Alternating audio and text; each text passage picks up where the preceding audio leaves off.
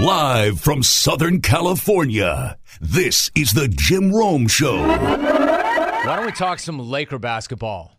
Let me start with Russell Westbrook. Russell Westbrook's time as a Laker has gone badly. I mean, terribly. So terribly, it now has its own soundtrack. Like, it's gone so horribly that the Sacramento Kings DJ is clowning him with tracks like this. You're as cold as ice. You're willing to sacrifice our love. It's going to be a whole hell of a lot of Foreigner coming up, I think. And the only one happy about that is Rit. Game on. Game on. Here comes some Foreigner. Russell Westbrook sucks as a Laker. That's not a hot take. That's not a rush to judgment. That's just a fact. The Lakers have played 42 games this season. They're past the halfway point. They're 21-21 on the year. A perfect 500. And Russ is a perfect disaster. A total failure. Now, I know he's a slow starter. I know he's coming to a new team. I know all the excuses, but we are more than halfway through the season, and he is still awful. And I know it was also not a straight swap of Alex Caruso for Russ, but I guarantee if LA got an offer to trade Russ for AC Fresh, they would do that in a second right now. They would run all the way to Chicago on broken glass to make that happen. Because the fact is, Russ simply has not delivered. He was brought in to help the Lakers when LeBron or AD are out. And he's done exactly none of that. He was supposed to be the guy to take the pressure off LeBron, and somehow he's actually putting even more pressure on LeBron. AD is out, so LeBron's out here playing the 5 and playing more minutes than he has in the past. He's playing 3.5 more minutes per game this season than he did last season, and now he's 37. And he's still doing it at a pretty high level. The Lakers' problems really aren't on LeBron. They're on the guy who was brought in to ease the problems. LeBron somehow has stepped up while Russ has manned down. Yes, there are other problems for the Lakers. Their defense is terrible. They're horrible at finishing quarters. But even an average Russ could erase a lot of those problems, and he's not. Now, I'm not going to say it's all on Russ. But it's all on Russ. He's been an absolute turnover factory, and when he's not coughing it up at an incredible pace, he's missing shots at an incredible pace. The Lakers lost by 8 last night to a Kings team that's already fired their coach, is 10 games under 500, and went into last night with a 5-game losing streak. And it's the second time this year they've lost to Sacramento. And now we've reached a point in the season where the opposing arena music operator is clowning you. That phase of this disaster. Because last night in Sacramento, the Kings reached back into the archives and the catalog, and they grabbed a Foreigner record. In fact, all of the Foreigner records. And they busted the entire catalog on Russ's head. You're as cold as ice. They were bumping that during pregame intros for Russ. I mean, absolutely negative credit for originality. Foreigner smack. 70s rock smack. I mean, don't get me wrong. I'm not here to defend Russ. He deserves it.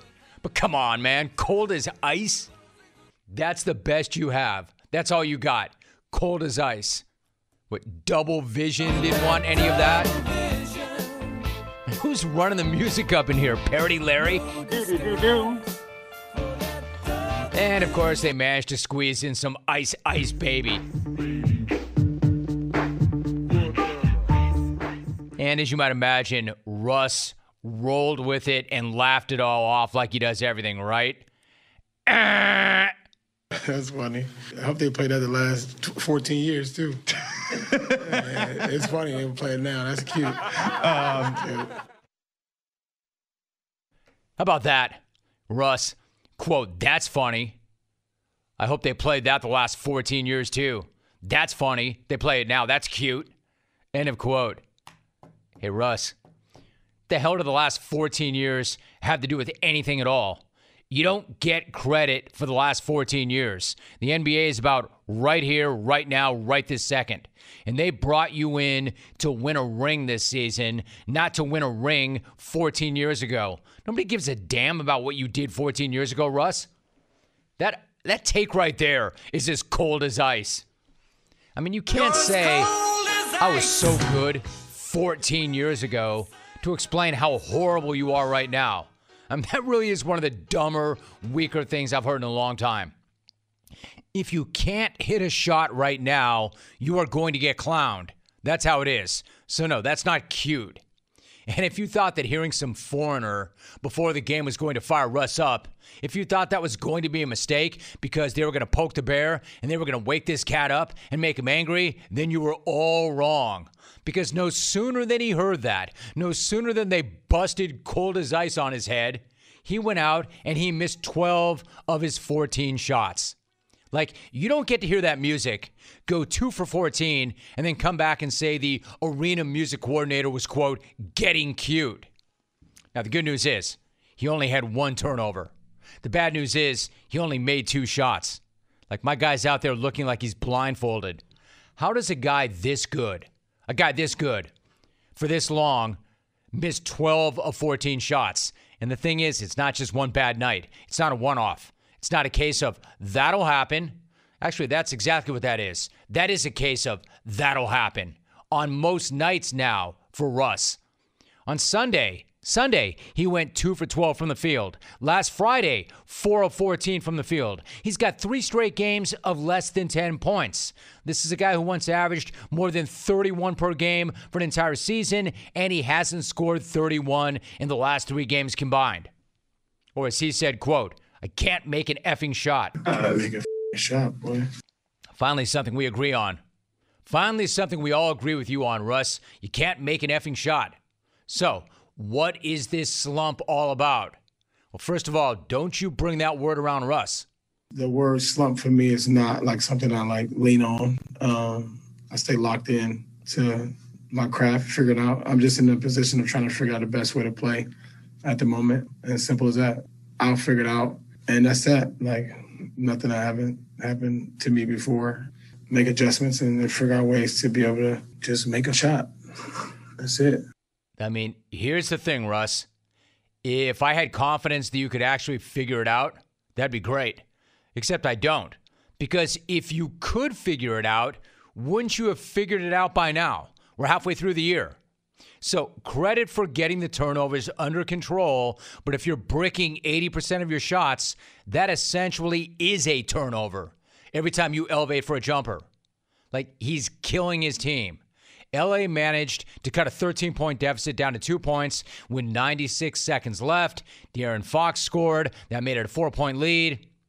So who ends up taking the next shot for the Lakers? Russ. The last guy who should be taking that shot, and it's a 3, and of course he missed it. 4-point lead, minute 14. This crowd in a frenzy. Russ going to try a 3. Russ is empty tonight from 3. 0 for 5. The miss there puts them in a position where they cannot allow another stretch. Let me tell you something. I mean, it may sound like I'm being unnecessarily harsh, but I'm not. Unnecessarily fair, perhaps. This guy's not made a 3 this year. Like, that's not hyperbole. That's not an embellishment. That's not an exaggeration. I mean, I'm straight serious. The guy has not made a single 3 in 2022. The last 3 he made was on December 29th. He is 0 for 2022. Yet he's still out here chucking it up. Then again, it's probably a good thing he missed because you know that the DJ was locked and loaded and ready with feels like the first time. If he actually did knock in that 3. Russ explained what he was thinking when he jacked that one up. It was 4 seconds on the shot clock. We ran a play. They denied it. And got too many options at that point. We set a screen. The guy went under. I missed it. That's it. That's it. Well, except for one thing. There weren't 4 seconds on the shot clock. When you started shooting, there were 6. So there was plenty of time to find somebody else or do something anything other than look for a three yourself. Like at that point, I'd rather have Frank Vogel take that shot in that moment because Frank would have had a better chance of making it in that moment. Kicking the ball into the stands might have been a better play than having Russ jack up a three. Look, I don't know if it's a technical thing or it's a mental thing or both, but here's my personal analysis of Russ's shot right now. It's bleeped. It's jacked up beyond all recognition. Yet he's still on the floor in the final minutes of a one-score game and looking to jack up threes. Like, that's not cute. That's not cute. That's awful. And Laker fans have got to be hot. I mean, really hot about this. So hot, damn, they're hot-blooded.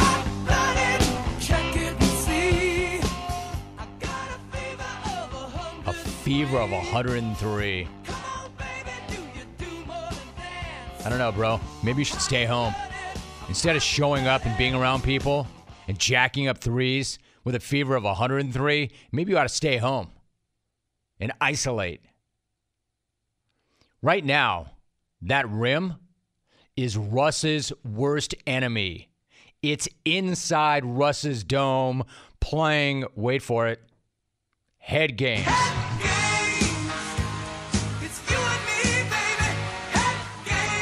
Hey, yo, Rob Lowe, if you're listening, and I know you probably are, I know you want Laker fans to relax and just watch the situation play out.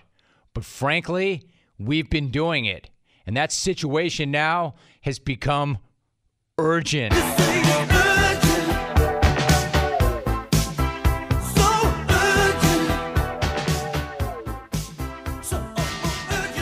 Anyway, what about the king? Not the Kings, the king. I can't imagine what must be going on in LeBron's mind. He's got to be thinking.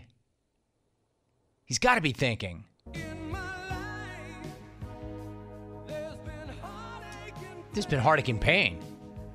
I don't know if I can face it again. Can't stop now. I've traveled so far. To change this lonely life.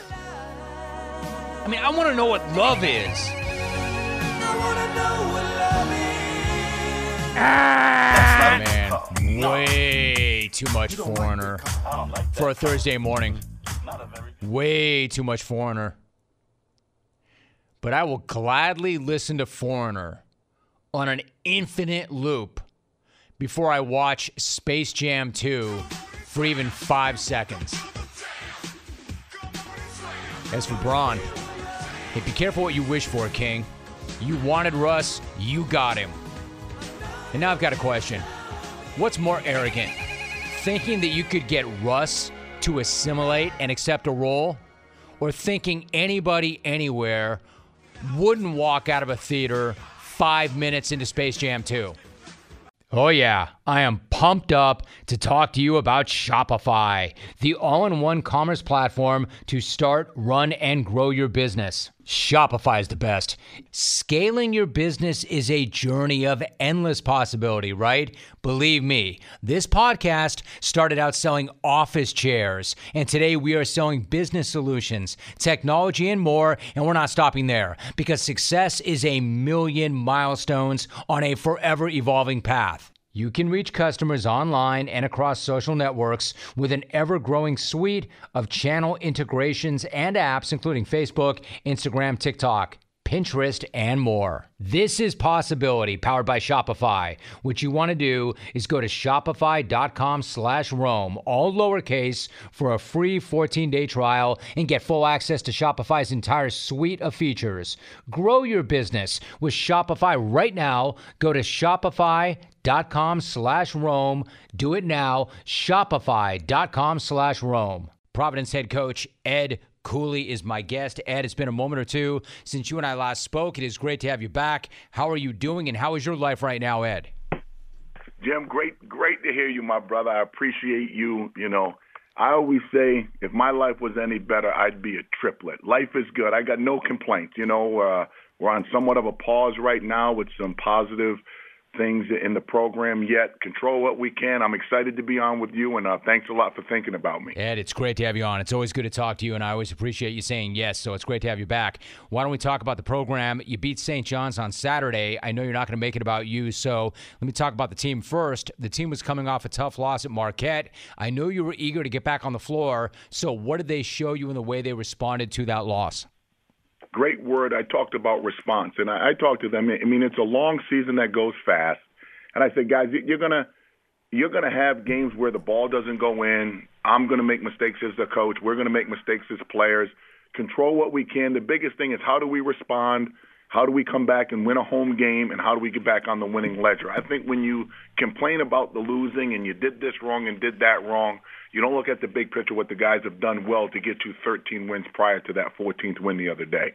I love that. It's a long season that goes fast. That's a great line, and it's all about the response. Nate Watson, Ed, had 22 and 11 in that win. St. John's did their very best to try to limit his impact in the first half, but then he went to work in the second half. How pleased were you with his, quote, response?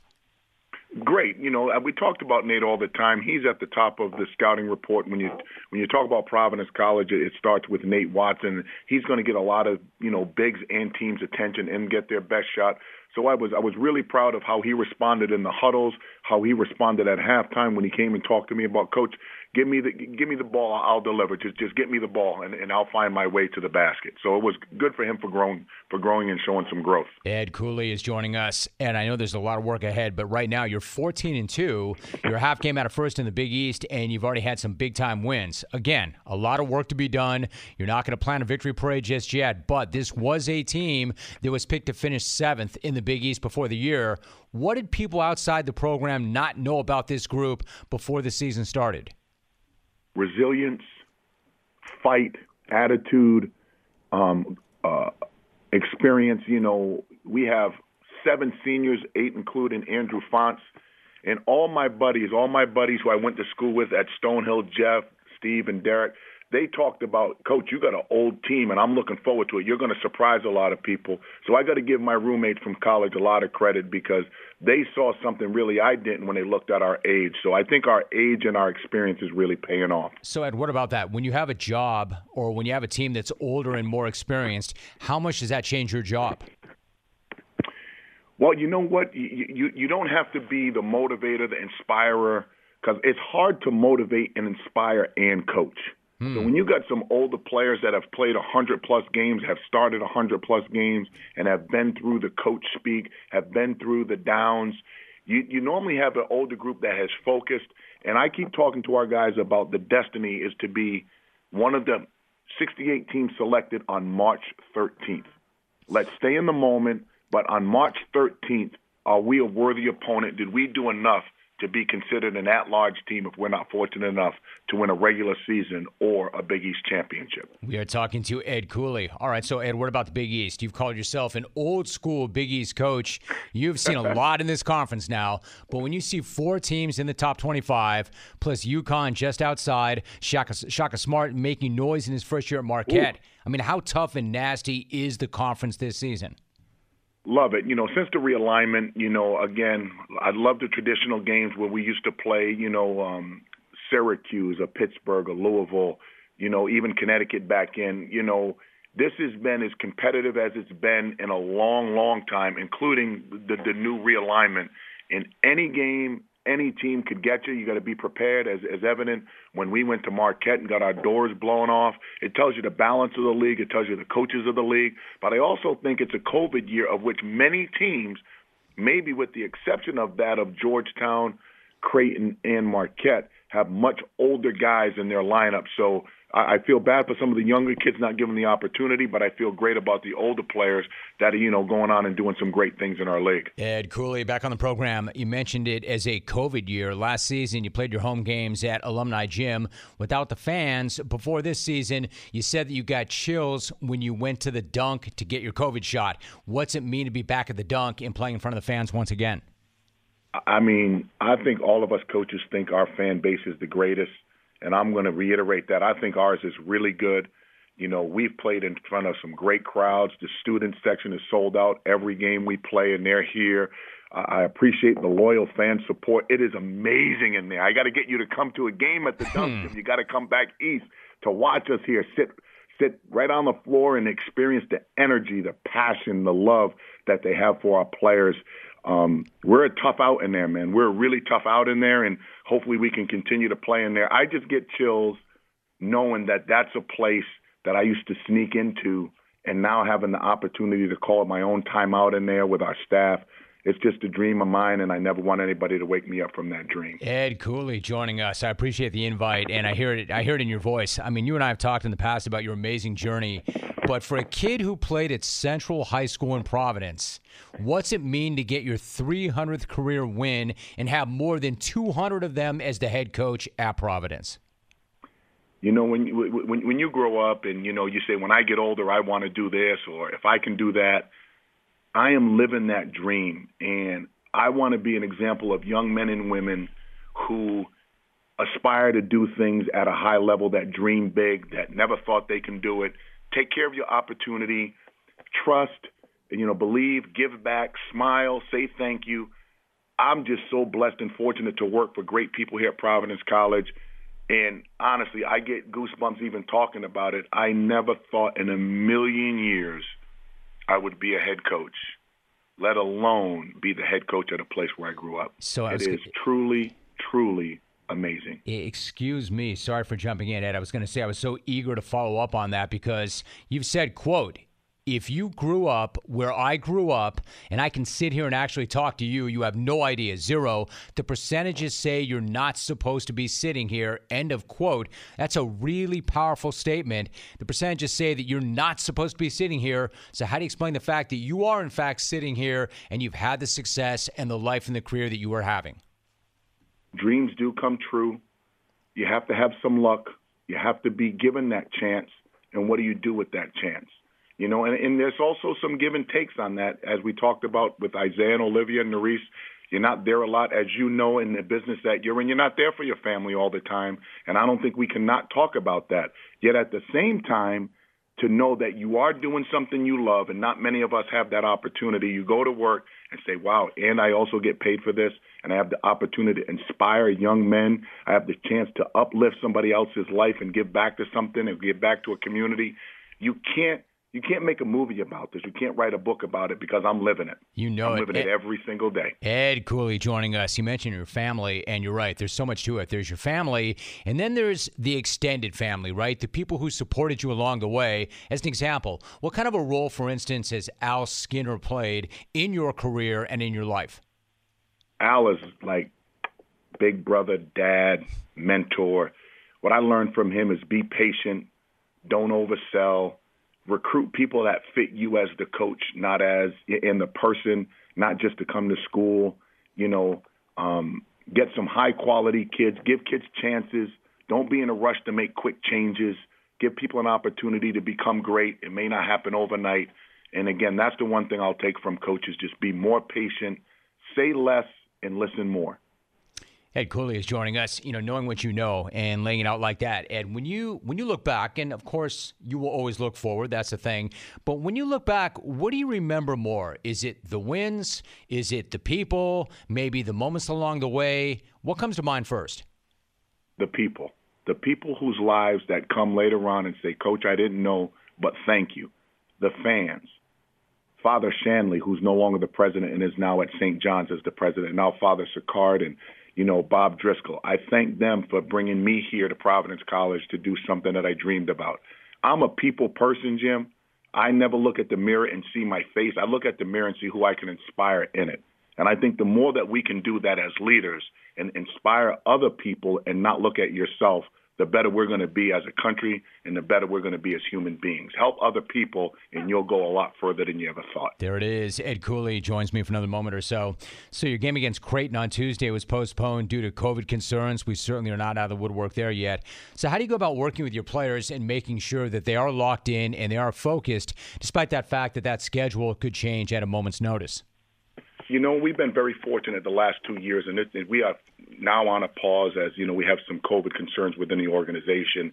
And I tell her, let's control what we can. Let's use the words family. Let's use the word love. Let's use the word care. Control what we can. this too will pass. We'll get back together, and when we do, let's make it the best we can, because within 6 weeks, there's going to be a bracket that says the field is 68, and here they are. And hopefully Providence College is one of those. 5 straight NCAA tournament appearances. Also, he has led them to a Big East title. Providence is number 20 in the coaches poll. Another big one coming up on Tuesday at Seton Hall. Ed Cooley, my guest. Ed, I appreciate you. I appreciate the relationship, and I love having you on the show. Thanks so much, Ed. Great talking to you again. Thanks, Jim. I appreciate you, my man. Thank you. Let me take a moment and talk to you about WynnBET, the latest and greatest sports betting app on the market. The same 5-star hotel service that you know and love is now in the digital betting space, providing an elite sportsbook and digital casino app. Whether you're betting NFL wildcard weekend, college basketball, or both, because why not? WynnBET's got you covered. Are you looking for other sports? WynnBET has those as well. It's all right there for your WynnBET app. And WynnBET is also fully integrated with Wynn Rewards. That means by playing WynnBET, you can accrue points to earn free credit in app and comp dollars towards perks at Wynn Resorts. Discounted hotel stays, priority dining and entertainment, free merch. It really is the best loyalty program in the industry. Call it a win-win. Whether playing from your phone or your computer, you've absolutely got to sign up for WynnBET ASAP. Bet with the best. Get into the game. Terms and conditions at wynnbet.com. You do have to be 21 or older and present in the state where playthrough WynnBET is available. If you or somebody you know has a gambling problem, call 1-800-522-4700. Patriots, Bills, Saturday night in Buffalo. First of all, how many of you members of the Bills Mafia are already tailgating, are already there, are already getting revved up, fueled up, lubed up, doing whatever it is you do to get ready for games like that? It's Thursday. Saturday night is the game. How many of you are already prepping? Single-digit temps, sub-zero wind chill. If you didn't already know, this is a big, big deal. I mean, first of all, if you didn't already know, the hell is wrong with you? How could you not know? Secondly, if you didn't know how big of a deal this is, the Hood himself, no less an authority than the Hood himself, let you know yesterday. And how? By doing this. This dude showed up to meet with the media in a completely different manner than he normally does. Normally, sitting through a Bill Belichick presser is worse than sitting through a root canal. It's the most tedious, painful thing ever. If you're bored out your ass, that's a big win for this dude. He knows that. He wants that. Because while nobody is better at coaching, nobody is worse at press conferencing, except for Joe Judge, and he's out of our lives now. Almost. In terms of Belichick, he's got this thing down to a science. Generally, it's nothing more than a bunch of grumbling, muttering, and grunting that nobody can comprehend. And it's by design. You know he's thinking. And Tiger Woods used to do the same thing back in the day. You know, these are a couple of really interesting people, really bright people saying as little as possible to get the rest of us to go away as quickly as possible. You know the Hood is thinking, if I never, ever say anything and I bore the bleep out of all these sheep, maybe they'll stop coming around. Maybe they'll stop asking questions. Maybe I will never have to do this ever again. We're getting ready for Cincinnati. Stupid thing. Really isn't too much to say. No, I made the... I don't know. I'll leave that to UX. I've had enough of that.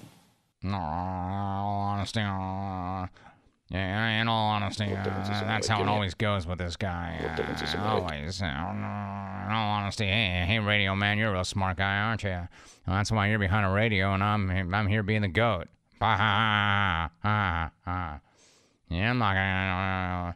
I mean, that's how it goes with this guy. That's how it always goes with this guy. Except not yesterday. Incredibly, not yesterday. See, yesterday, the Hood had a point that he wanted to make. Yesterday, a message that he wanted to send. And the message was loud and clear because he rolled into that media session rocking a Danger Zone sweatshirt. I mean, I could not believe what I was seeing. Literally could not believe what I was seeing. did not believe what I was seeing. Like, did somebody shop that hood or that graphic in there somehow? Look at the hood man rocking the Danger Zone sweatshirt with the Top Gun graphic. All right, not just something he pulled out of a hamper and hacked off the sleeves on. I mean, this is intentional. Look at that. Are you watching on CBS Sports Network? I mean, tight, clean. Look how clean that is. The Danger Zone hoodie. Who knew that dude had that in him? That said, damn right he broke that out. You know he broke that out because Maverick Belichick knows that his crew is going on the road to Buffalo in front of 74,000 screaming, liquored up, shirtless fans. He knows what that atmosphere is going to be like. What I'm saying is the hoodie knows he's in the danger zone. Of course this dude is channeling his inner Mav. Would it surprise anybody at all if this guy were to break out in a dead sprint, running high the way Mav does in every single movie he's ever made? Has Mav ever not run in a movie? That's right. Would it surprise anybody at all if Maverick Belichick ran to the nearest pier, dropped down 3/4, and launched Goose's dog tags with the most unathletic throwing motion ever known to mankind after exhibiting the most unathletic running motion ever known to mankind? Belichick is Mav. All swagger, all confidence, cocky as hell, not willing to listen to anybody at all, knowing he's going to get the girl and buzz the freaking tower, even if the pattern is full. Hey, Buffalo Mafia, man, would you get a load of this dude? Would you get a load of this dude? What an insane fit for the GOAT. What an insane attitude. Throwing on Mavs gear midweek before one of the biggest games ever in Buffalo? Hell, I'm shocked this guy didn't start that presser by showing up in a Josh Allen jersey, ripping it off his back and lighting it on fire. The hell has gotten into Mav Belichick? Wait, I'll answer. I know exactly what's gotten into this dude. The Bills. They're in this dude's head. Otherwise, he would not be tricking around on his motorcycle in a leather jacket, acting like Mav. Just because Belichick and the Patriots have lost 3 of their last 4 does not mean the hood can't get back in the saddle and can't engage. I'll tell you something else. Just because they've lost 3 of their last 4 doesn't mean that his name is on the plaque down in the ladies' room. Everybody knows what's at stake, and nobody more so than Maverick Belichick. The only remaining question was, where did Maverick get that hoodie? And who was going to be the legend to pose that question to him? Real quick, I wanted to ask, where did you get that sweatshirt? What's the origin of it? The player said it's something that the players did for a couple of years ago. Thanks, Mav. Great story, bro. Awesome story. Apparently, it's something from the Pats special teams unit back in 2019. You know what that might have been, honestly? And I don't want to read too deeply into things, but what that might have been was a subtle shout out to former special teams coordinator and recently unemployed disaster, Joe Judge. Because Judge's time with the Giants was about as successful as Goose's ejection from the cockpit. Remember when Goose tried to eject and his brain splattered all over the inside of the cockpit? It's a warning to Buffalo and to the rest of the league. Bill Belichick wants that spot at Miramar, and he's going to do anything he can to get it.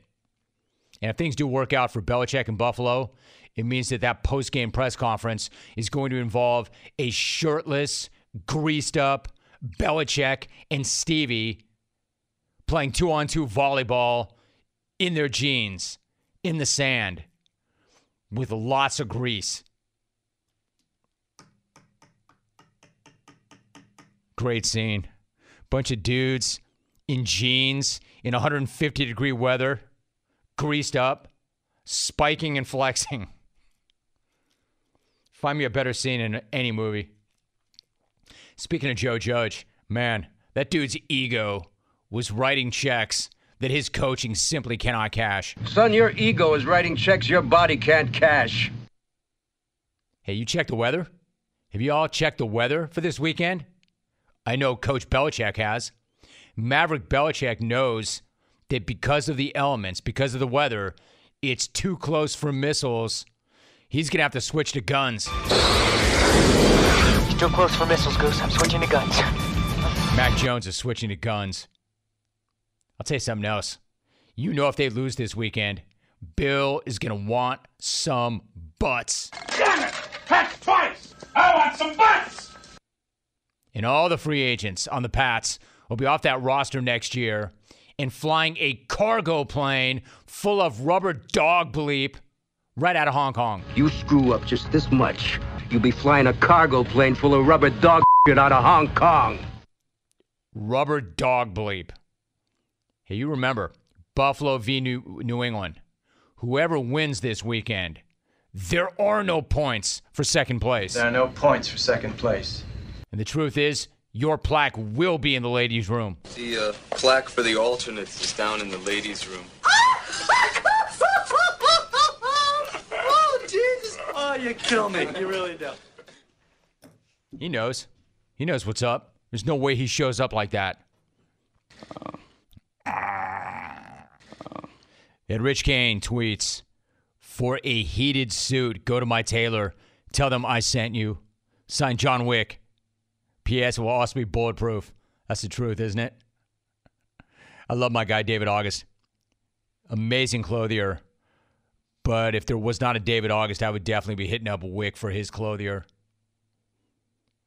Trader Brent, Jimbo, if I see the Hood knocking the volleyball around shirtless with the Iceman and Slider, I am never going to be able to get nice again. Oh, he will. If they win, I would expect that in the presser.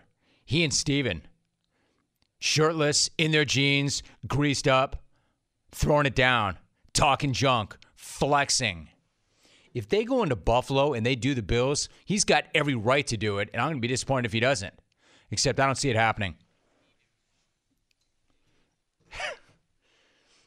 You just know the Hood will be like, Steven, you stink. You stink.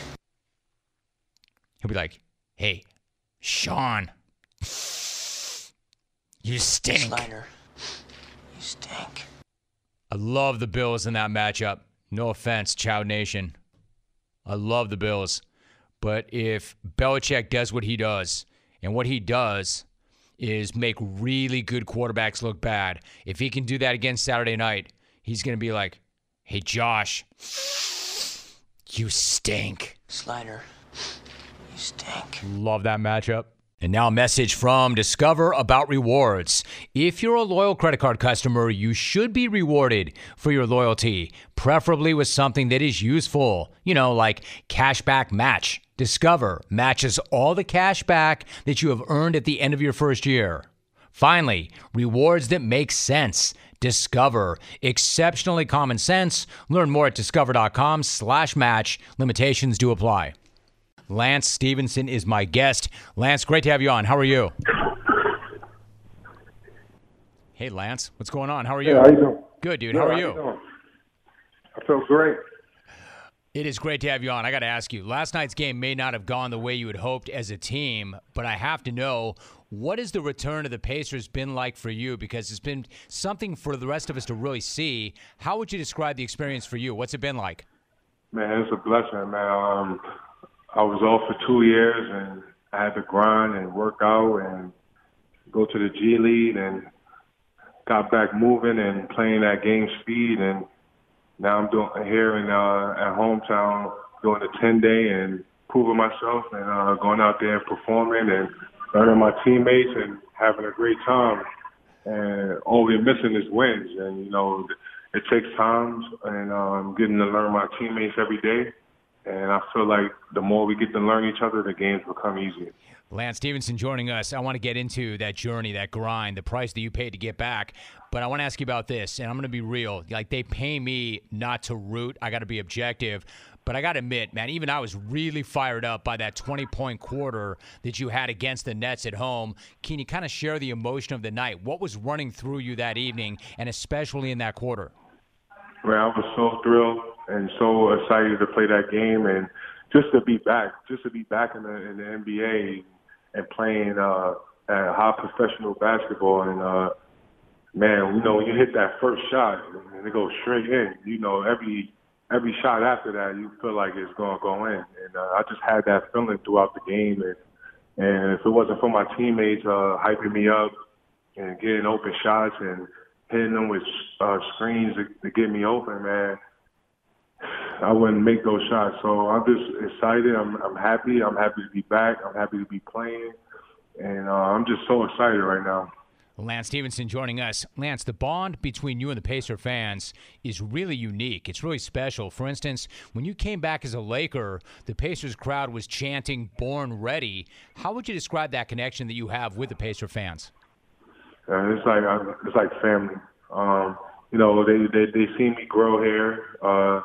They watch me become the player that I am now, and they just love that hard, aggressive basketball, that passion, that willing to do anything to win. And I felt like we connected in that way because, you know, in the end, it's all about grinding, being the underdogs, and pushing and doing the dirty work to win games. And we just fell in love with each other throughout the years, just that passion of basketball.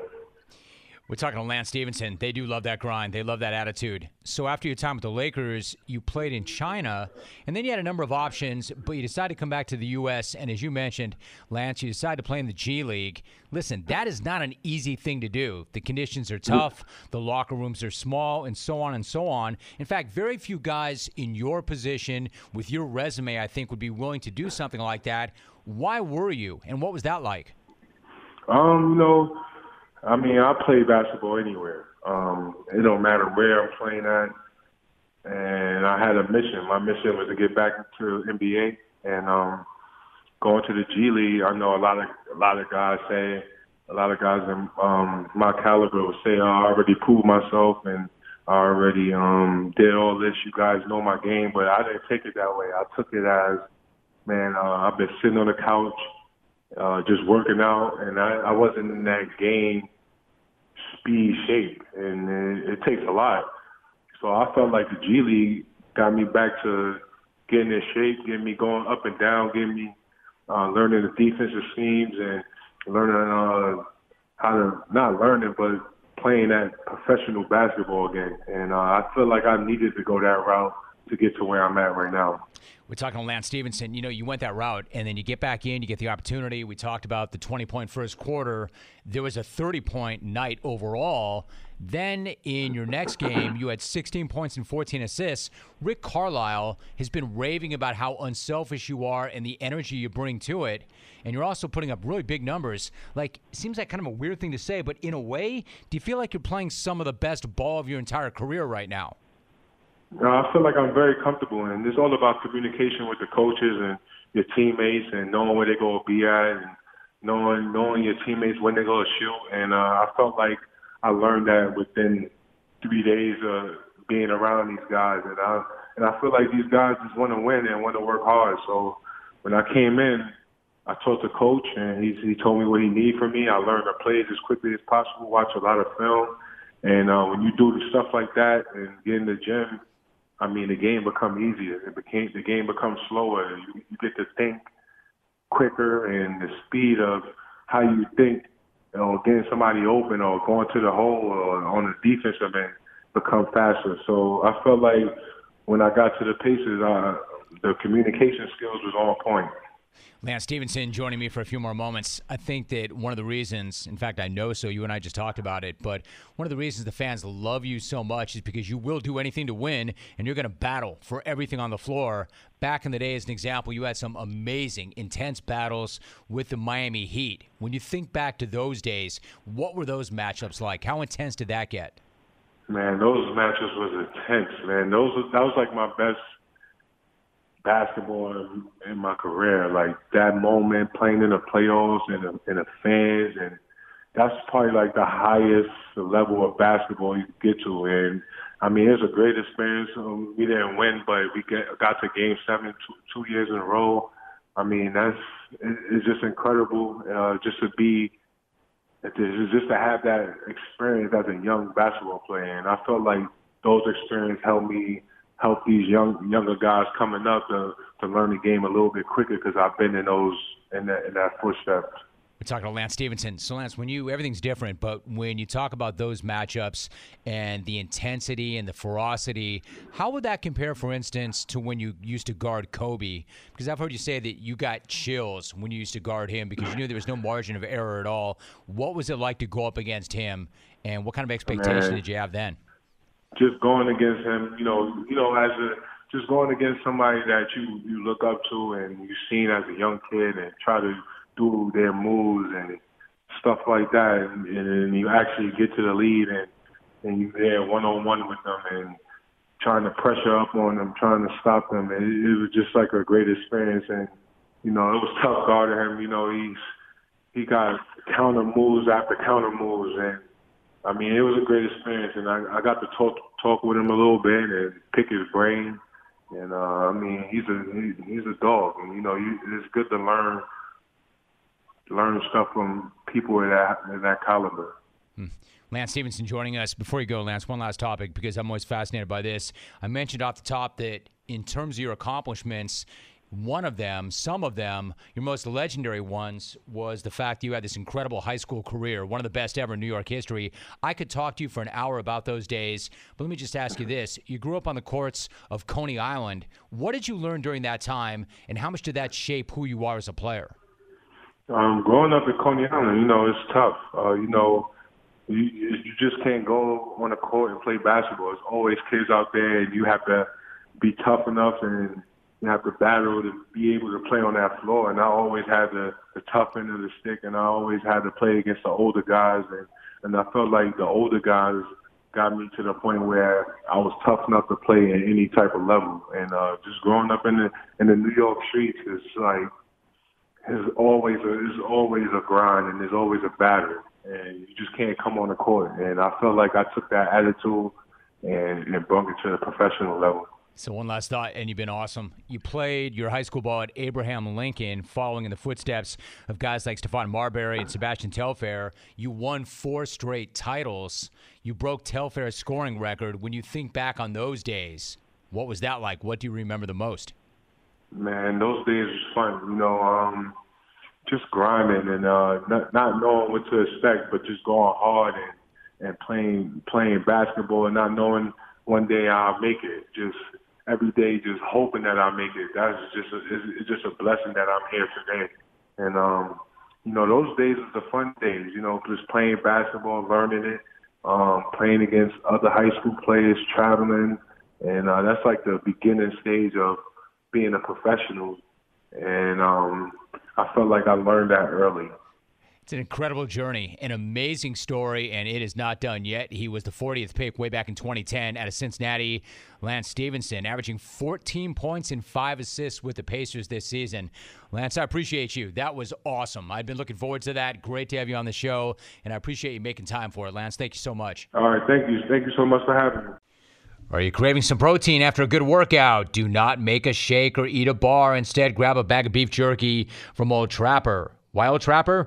Because Old Trapper beef jerky is tasty and tender and made with real strips of steak and quality spices that are smoked over a wood fire. Old Trapper is a family-owned business that takes smoked beef very seriously, and you can taste it in every single bite. Who wants dried, tough beef in a bag. Nobody. It's like eating a shoe. Old Trapper is the real deal, and it comes in 4 amazing flavors. Old Fashioned is sweetened with a touch of brown sugar goodness, teriyaki, peppered, and hot and spicy for those of you who like to take things up a notch. Next time you want a great protein and energy snack that you can have anytime, anywhere, grab some Old Trapper beef jerky.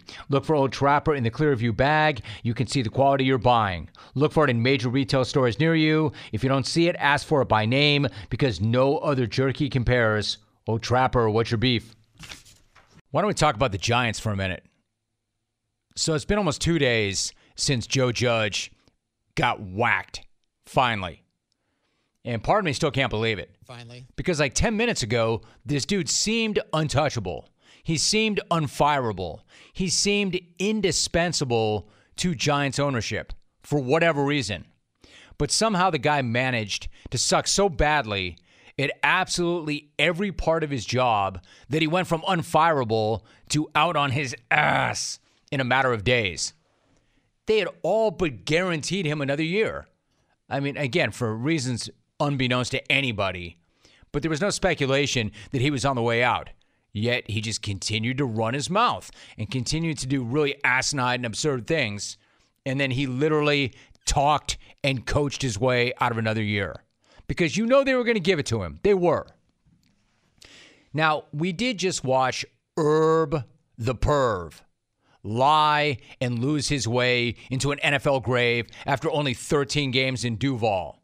And if it weren't for that, I'd probably be calling Judge's brutal flameout the most pathetic thing I've ever seen in the NFL. But they were both so shockingly bad, it's almost like they were both begging for the axe, gunning for the guillotine. Because nobody who actually wants to keep their job would do any of the things that these two tools were doing on the weekly. Hell, on the daily. How could you possibly want to keep your job and do what the two of them were doing daily? Every single thing that either one of them touched immediately turned into a stinking brown nugget. I mean, you tell me, seriously, what's worse? Kicking a kicker and saying, oh, I can do that, I'm the old ball coach. Or a quarterback sneak on 3rd and 9 from your own 4. Buddy's night out, or Dopey's 11-minute diatribe filled with lies and bullcrap. Calling your own staff losers, or insisting every single week that your non-competitive football team really is trying really hard. Not knowing which players are in the game or why, or trying to grab more power in the GM hiring process after getting curb stomped in 6 straight games and being the luckiest guy in the world to even have a job. You tell me, which is more unbelievable? I mean, the answer is Herb. Stayed to see the grandkids. Pervin Liar is the worst head coach in NFL history. But the fact that it's even debatable tells you all you need to know about Joe Judge's hideous stint leading Little Blue. Being historically awful is not the only thing that Judge ripped from Perv, though, because yesterday, Judge himself joined the Sad Pizza Club. And I'm not talking about a slice of Papa John's in a dark stadium tunnel on a golf cart. TMZ published a pic of Judge taking delivery of 9 entire pies in his New Jersey home yesterday, along with a bunch of cases of Mick Ultra and Silver Bullets. Because apparently somebody was going to get down. Somebody was going to get down and throw the biggest, saddest pizza pity party ever. Hey, listen, I don't think this guy's going to go all Howard Hughes, lock himself up for the next several months, cover up all the windows, urinate in jars, let his beard get all weird, and go on a pizza and beer-fueled bender for 6 months. And I don't know that I'd even blame the guy if he did, given what he wrecked and how bad he looks. But it is pretty likely he was having his now former assistants over, right? That guy was not going to eat all that pizza and drink all that beer himself. And if he was having them over, he owes them big time. And he owes them a hell of a lot more than pizza and light beer. Because if this guy just kept his mouth shut and led that team to even one half-assed competitive effort in the last month and a half, they would all still have their jobs. They committed to him, and he committed to shoving his head up his ass and his foot in his big mouth every single chance he got. So yeah, pizza and beer is the very least he could do. And while he was taking delivery of supplies for that little pity party, his old boss, John Mara, was out there in front of the media telling the entire world that he has never been so embarrassed for his once great, storied, proud organization. John, I'm curious, is this your lowest moment in your association with the Giants? And is this as embarrassed as you've been about the franchise? Honestly, I would have to say yes. Yes, it is. I kept thinking during the season that we had hit rock bottom, and then each week it got a little worse. So honestly, I'm not proud of saying this, but if I'm going to be 100% honest, I would have to say the answer is yes. Good answer, John. Finally, somebody said it. Somebody within owned it, said it. This guy said, yes, this is our lowest moment. Joe Judge still catching L's, even after getting capped. You got to love this guy thinking that he reached a bedrock at any point in this horrendous season. And thinking, all right, but that's rock bottom. Now we build from here. Not quite. Not quite, because right now New York football is a bottomless pit of misery. Like the Giants have been in a free fall for years. They are literally tied with the Jets for the worst record in that sport over the past half decade. And there really is still no end in sight. Because after Bob McAdoo and Pat Shurmur and Joe freaking Judge, it's hard to have any confidence that this crew, the ownership group, has any clue on how to turn this thing around. And don't even take that from me. Take it from John himself. Why should Giants fans believe you will get it right this time?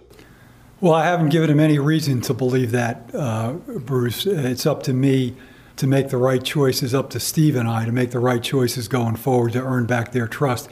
And that is not going to be an overnight process. That's going to take some time. Yeah, that is going to take some time. And by time, like maybe forever. Because the G-men or a new GM, head coach, QB, and pretty much an entire roster away. And Joe Judge might be gone, but definitely we still have a clown show organization. You know why I say that? There was some ownership from him right there, but they're still pulling amateur bullcrap like stopping NFL Network and WFAN from live streaming that presser. The team didn't even live stream it on their website or social media either.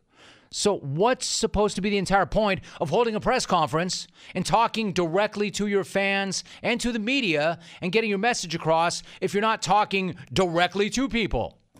Instead, they put it on what has to be the first ever tape-delayed presser in modern NFL history. I mean, is that how freaking scarred and how scared everybody involved in the clown show organization is right now that they de-beat it? They tape-delayed it?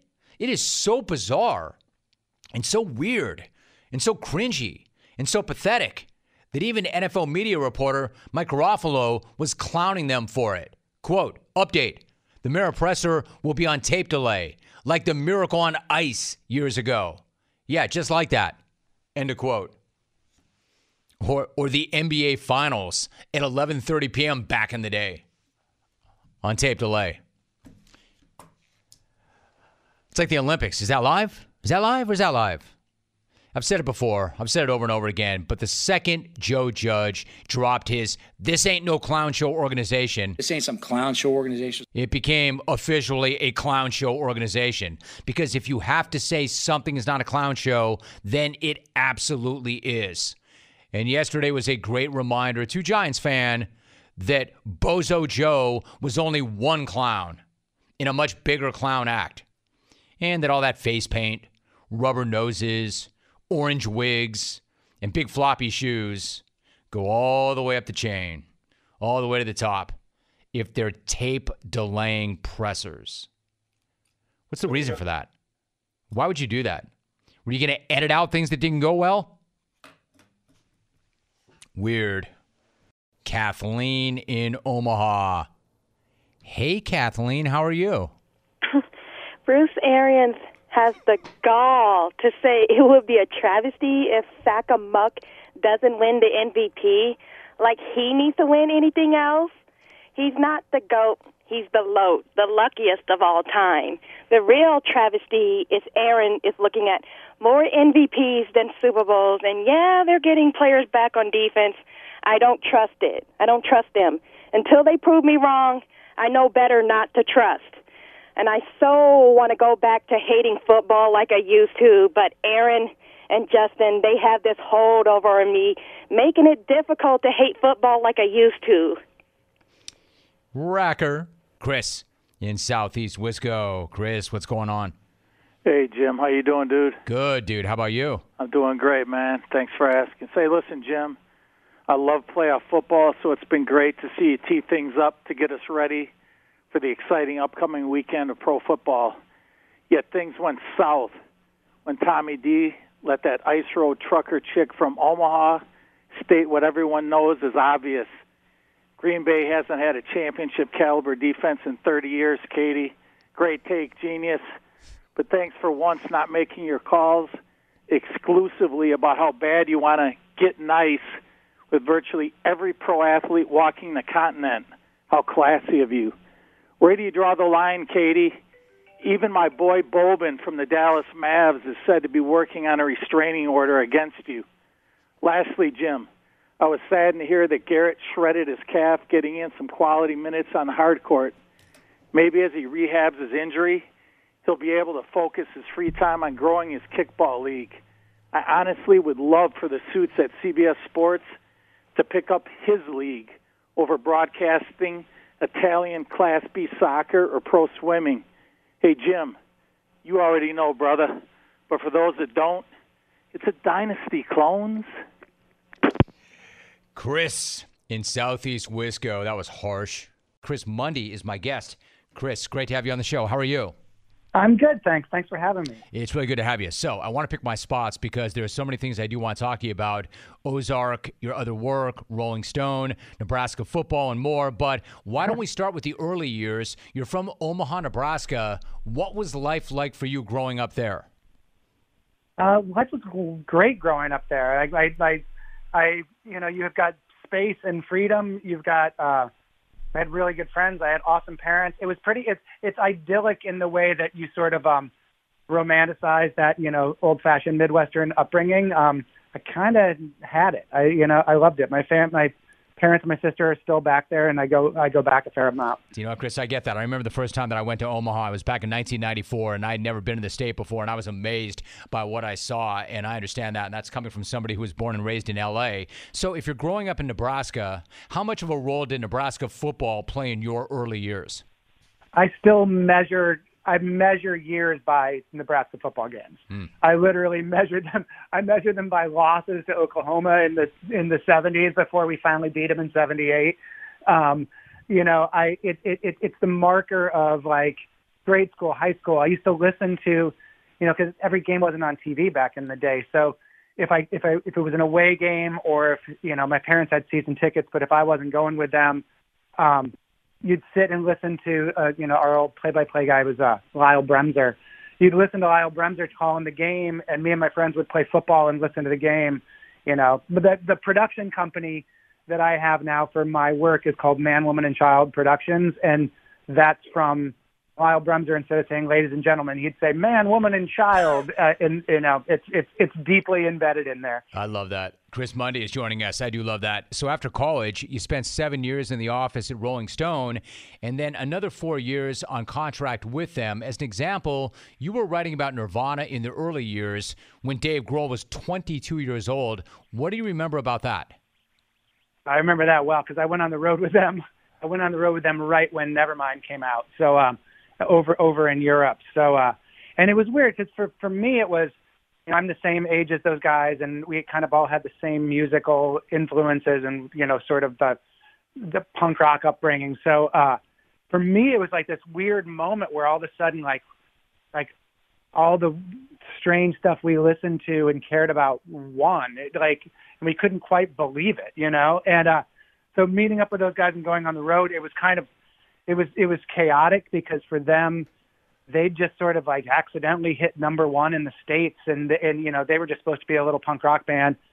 You know, the whole tour sort of imploded right around the time when I went there, and there was a fan who got hit in the face with a big Kurt and Chris smashed their guitars together. He got hit in the face and lost his teeth and went into shock, and we jumped in a van and drove from Belgium to Amsterdam, and like within like 4 days after that, the whole tour was called off and they went back to the States. So I remember chaos, but I also remember like total wonder at the fact that like what we'd sort of thought all along and what we cared about like actually was getting a voice. So it was an amazing moment in a ton of ways. What a great story. Chris Money joining us. Chris, I'm going to ask you about Ozark in 1 minute, but I'm really curious about when you mentioned your punk rock roots. Like I came up in college radio, and I remember the epiphany, the first time I ever heard what might be my favorite band, The Replacements. I can remember when I was in college, we listened to REM quite a bit. We listened to The Jam. Like, who were some of the other punk rock bands that you listened to when you were coming up that really meant a lot to you?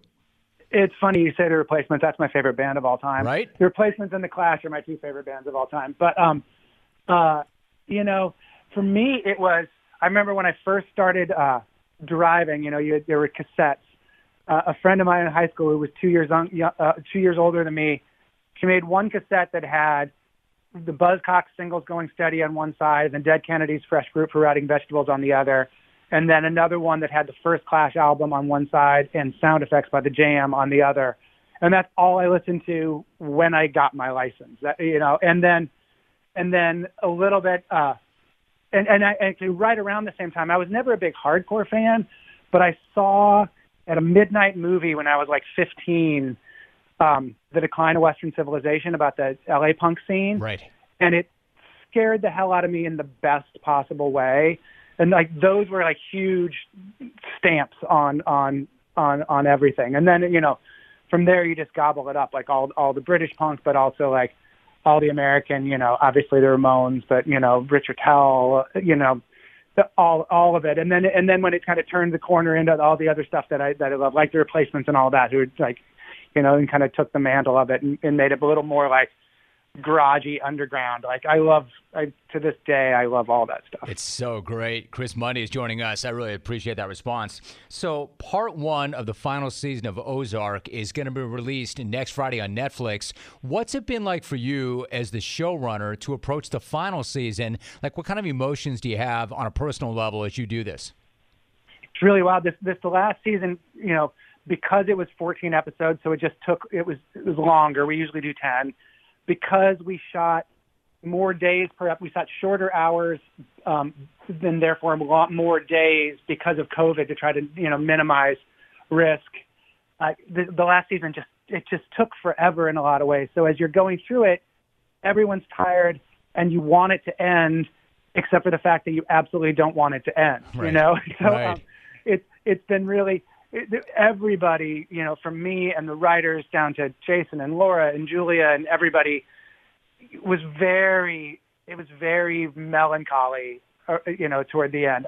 There's a lot of stuff especially in the back half, not these first 7, but in the final 7, where we're writing about the characters, and there's also a lot of like little inside things about the show itself and about all of us as a group that are almost like little inside jokes to ourselves about mourning the loss of the show.